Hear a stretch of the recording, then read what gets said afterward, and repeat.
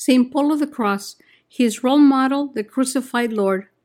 Before we tell you of the miracle of the cross in St. Paul's life, we need to introduce you to a saint who was mystic, missionary, director of souls, and founder of the Passionists. He was a saint whose book was the Crucifix and his role model, the crucified Lord. We have researched and written about Passionists for the last 10 years, including St. Gemma Galgani, St. Gabriel of the Sorrows, and Blessed Father Germano, who was the spiritual director for St. Gemma. But it never occurred to us that these holy people were following in the footsteps of a holy man who had to be very charismatic. St. Paul of the Cross was all that and more. St. Paul of the Cross was born Paul Francis Daney on the 3rd of January 1694, the second of 16 children. One of his brothers, John Baptist, will be very instrumental in the work our Lord had chosen for St. Paul. His parents, although of nobility, were neither affluent nor privileged. Even though the town hall at Castellaso had once been the family palace, St. Paul's father, a cloth merchant, was always in serious debt. Because of the financial situation, St. Paul had to discontinue his education at a boarding school. At one point, things became so dire, St. Paul pawned all his belongings to help his father avoid disgrace. This was a great sacrifice for someone in Paul's position, but it prepared him for giving up far greater things in the future and for receiving great gifts in return. St. Paul was brilliant. Although deprived of a formal education, he studied on his own and completed his education through hard work and dedication. Industrially studying, he developed a profound knowledge of the New Testament, a command of the Italian language, and a proficiency in Latin. Never compromising his love for the faith, St. Paul attended daily Mass, received the sacraments frequently, and spent as much time as he could before the Blessed Sacrament. This gentle but strong-willed youth would become Paul of the Cross, founder of a religious order, barefooted clerks of the Holy Cross and Passion, the abbreviated form of which was the Passionist. There was a good reason for that title. It told the world who and what he was, passionate for the cross of Jesus. There is a tradition that when he was a child and became irritated or annoyed and began to cry, his dear mother would show him a crucifix and speak softly about the passion of our Lord Jesus. Little Paul would stop crying, but the tears continued to run down his face. Only now it was not because of the reason he began to cry in the first place. Now the tears were being shed for the suffering his Savior endured for Paul and all of us. Paul was born at a critical time in the history of the world. There was crisis and chaos, wars being waged, elements finding their way closer and closer to the seat of his church, Rome. The Turks were taking over more and more of Europe, and wherever they conquered, they persecuted Christians practicing the faith. It became against the law, with a penalty of imprisonment or worse, execution, if caught practicing the faith. But when the church is under attack, God raises powerful men and women to defend his precious jewel. Right from birth, St. Paul of the Cross was destined, chosen to serve and save the church. As we were saved by Jesus on the cross, so by his devotion to Christ crucified in his passion, St. Paul of the Cross will be an instrument to save the children of God. You might ask, how did he save the church? Did he do battle? Yes, on his knees. He took part in the passion, sharing with his Lord his pain. He scourged himself in imitation of the wounds inflicted on our Lord. But we are getting ahead of ourselves. Although St. Paul began his devotion to Jesus crucified from the time he was a baby, it would be a homily he would hear at age 11 that will seal his vocation. As he listened to the priest, he began to grieve because he thought he was not cooperating with God's bountiful grace. He made a general confession and began his walk of suffering and sacrifice. He started to sleep on the ground, Rising at midnight, he prayed hours on end. Then, in imitation of the Savior's passion, he scourged himself. His younger brother John Baptist soon joined him, practicing the same forms of penitence. In very short order, more young men joined them, some of whom would later enter religious orders. In the year 1774, Pope Clement XI called upon young men to volunteer in the Venetian army and fight against the Turks who were threatening Europe. Desiring to die for the faith, St. Paul, fashioning himself a crusader, joined the army, prepared to do battle. But after serving 1 year, while praying before the Blessed Sacrament, he had an inner thought, or was it an inner elocution? This was not his vocation. Did the Lord tell him he would be fighting a different battle, not using the weapons he thought, but the cross and the gospel? He resigned his commission and received his discharge from the army, whereupon he spent some time in Venice before returning home to Castellazzo. After long hours meditating, he discerned that a life in the world was not where he could best serve the Lord. He relinquished a large inheritance and future married life to spend years praying endlessly to discern God's will. St. Paul has the great vision which will determine his life. The summer of 1720, St. Paul was to get his answer. He had what he called the great vision. A black habit appeared with a coat of arms on it, embossed with a heart bearing the name of Jesus spelled out in white letters and a white cross appearing over it. Then, in the third vision, Our Lady appeared wearing the same tunic. She told him this was the life he was to lead, a life totally dedicated to Jesus crucified. Further, he was to form a congregation with members who would wear this tunic and mourn without ceasing the passion and death of her beloved Son. Always obedient to Mother Church, St. Paul submitted a scrupulous detail of what had transpired during the visions to his bishop. After much consultation with several spiritual directors, including St. Paul's former director, and in view of the pious life he had led since childhood, the visions were determined to be from God. St. Paul received authorization to follow his vocation, and the Bishop of Alessandria vested him for the first time with the black habit of his visions, but not without the caution he was not to wear the emblem before receiving approval from the Pope.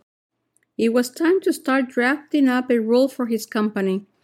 Under the direction of the Bishop of Alessandria, St. Paul went on a 40-day retreat in a tiny cell in the sacristy of the church in Castellazzo, living only on bread and water and sleeping on straw. On that retreat, he wrote his spiritual diary and drafted the rule that is without change, that of the Passionists till today. The drafting of the rule took a mere 5 days, but it would take years of suffering and rejection before it would be accepted. He knew hope one day only to have that hope dashed into hopelessness the next. It would take 21 years before, in 1741, St. Benedict XIV would approve the rule. On that 40-day retreat, St. Paul had a persistent thought: pray for England's conversion. He prayed for the conversion of England for 50 years and passed on that devotion to those who have followed. He would share, "That country is always before my eyes. If England again becomes Catholic, immeasurable will be the benefits to Holy Church." This is the second saint we have written about who felt strongly about England and her place in the Church. St. Dominic Savio's dying words for the Pope were, "He must not stop taking care of England. God is preparing a great triumph for the Catholic Church here." St. Paul and his saintly brother John Baptist returned to Castellazzo. They remained there a while, helping local clergy in the small village by teaching the children their catechism and giving missions. Then one day, he knew he had to take his next step to Rome, to seek approval of his rule by the Pope. He set out alone, bareheaded, barefoot, and penniless. he wouldn't even allow his faithful companion, his brother John Baptist, to accompany him. As soon as he arrived at the Vatican, he presented himself at the Quirinale Palace, the Pope's residence at that time, but as he had no credentials or letters of introduction, he was turned away. They thought he was a beggar. He accepted the rejection as a sign from God that it was not his will he do it at this time. Thanking God for the privilege of sharing in the humiliation his son suffered on the way of the cross, he went to the Basilica of Santa Maria Maggiore, and kneeling before the statue of Our Lady, Salus Populi Romani, he and his brother John Baptist, who had now joined him, took their first vows to consecrate themselves to the memory of the Passion of Jesus Christ. That done, he left and retired to a hermitage in the mountains with his brother. 3 years passed, and the two brothers returned to Rome to be ordained. Not only were they ordained by Pope Benedict XIII in the Basilica of St. Peter, they returned to the hermitage with permission in hand to accept novices. It sounds so simple, so wonderful, but when you set out to serve the Lord, especially through the cross, you can count on attacks upon attacks. New recruits found the life too difficult and left. Then there was a threat of war in the air. Benefactors stopped sending aid. To compound the problems facing the brothers, an epidemic broke out in nearby villages. The two brothers worked tirelessly ministering to the dying, nursing the suffering, and bringing sinners back to Jesus and the Church. New recruits joined the brothers, and in 1737, the first Passionist retreat was completed. The work continued successfully, but not without disappointments and hardships. But through it all, the Passionists became well known throughout Italy, and their missions were in demand. St. Paul evangelized every one of the papal states. Personally, his ongoing theme, the sacred passion of Jesus. Cross in hand, arms outstretched in love, like his Savior, he preached about Jesus' sorrowful passion, his body and face taking on the suffering of his Lord. Each word became a flaming sword piercing the stony hearts of all who were present, and if that did not melt their hearts, seeing the little Passionist scourging himself in atonement for their sins, and unrepentant hearts moved even hard-hearted soldiers and thieves to tears, and then to confession. St. Paul was gifted by God with many supernatural gifts. He prophesied future events. Everywhere he went, he brought about healings of the sick. He bilocated, appearing to people in faraway places. During his lifetime, he became known as a living saint. People strained to touch him. They tore off pieces of his tunic to use as a relic. He and his company earned the title Missionaries of the 18th Century. From his first mission at Grazie's Ferry till his last, at 75 years old, in the Basilica of Santa Maria in Trastevere, Rome, he worked and preached tirelessly on the place of the cross in the everyday life of the Christian. During his missions, he involved the laity, invoking them to participate in processions, preaching in the streets, making vigils before the Blessed Sacrament, practicing penitential works in honor of the crucified Lord. He was so successful, the order grew and grew. But of all he did, our saint is best known as Mystic of the Cross. His main reason for living was to keep alive in the hearts of the faithful the price paid for our freedom from the bondage of sin on the cross. He wanted to perpetuate the cross and the sacrifice Jesus paid on the cross, not as something of the past, ancient history, but of the ever-living, ongoing present. His life, like that of any true ministry, was a dizzying series of ups and downs. Against his protest, St. Paul was unanimously elected first superior general, which office he held until his death. Before his death, he had founded 12 foundations, opened 2 provinces, presided over 6 general chapters, and founded a second order, that of cloistered Passionist nuns. In addition, Always in love with the souls of God's children, he took on the sometimes very painful task of directing souls. He wrote over 10,000 letters of spiritual direction and many small treatises on mystical theology. But with the gifts always comes the cross. The cross, O holy cross, can I bear to look upon you? After all, did St. Paul not embrace the cross? Did he not desire the cross? But this, Lord, he was to lose his dear brother John Baptist to the angel of death. St. Paul was inconsolable. They had been more than brothers. They had been linked by their mutual dream of serving the Lord. They were inseparably tied to each other and their mission. He was 2 years younger than St. Paul. It wasn't fair John Baptist should die first, but die he did, and live St. Paul must do. Now he was to know not only the passion through Jesus' eyes, but through Mother Mary's grieving heart. The miracle of the cross. St. Paul focused completely on Jesus crucified.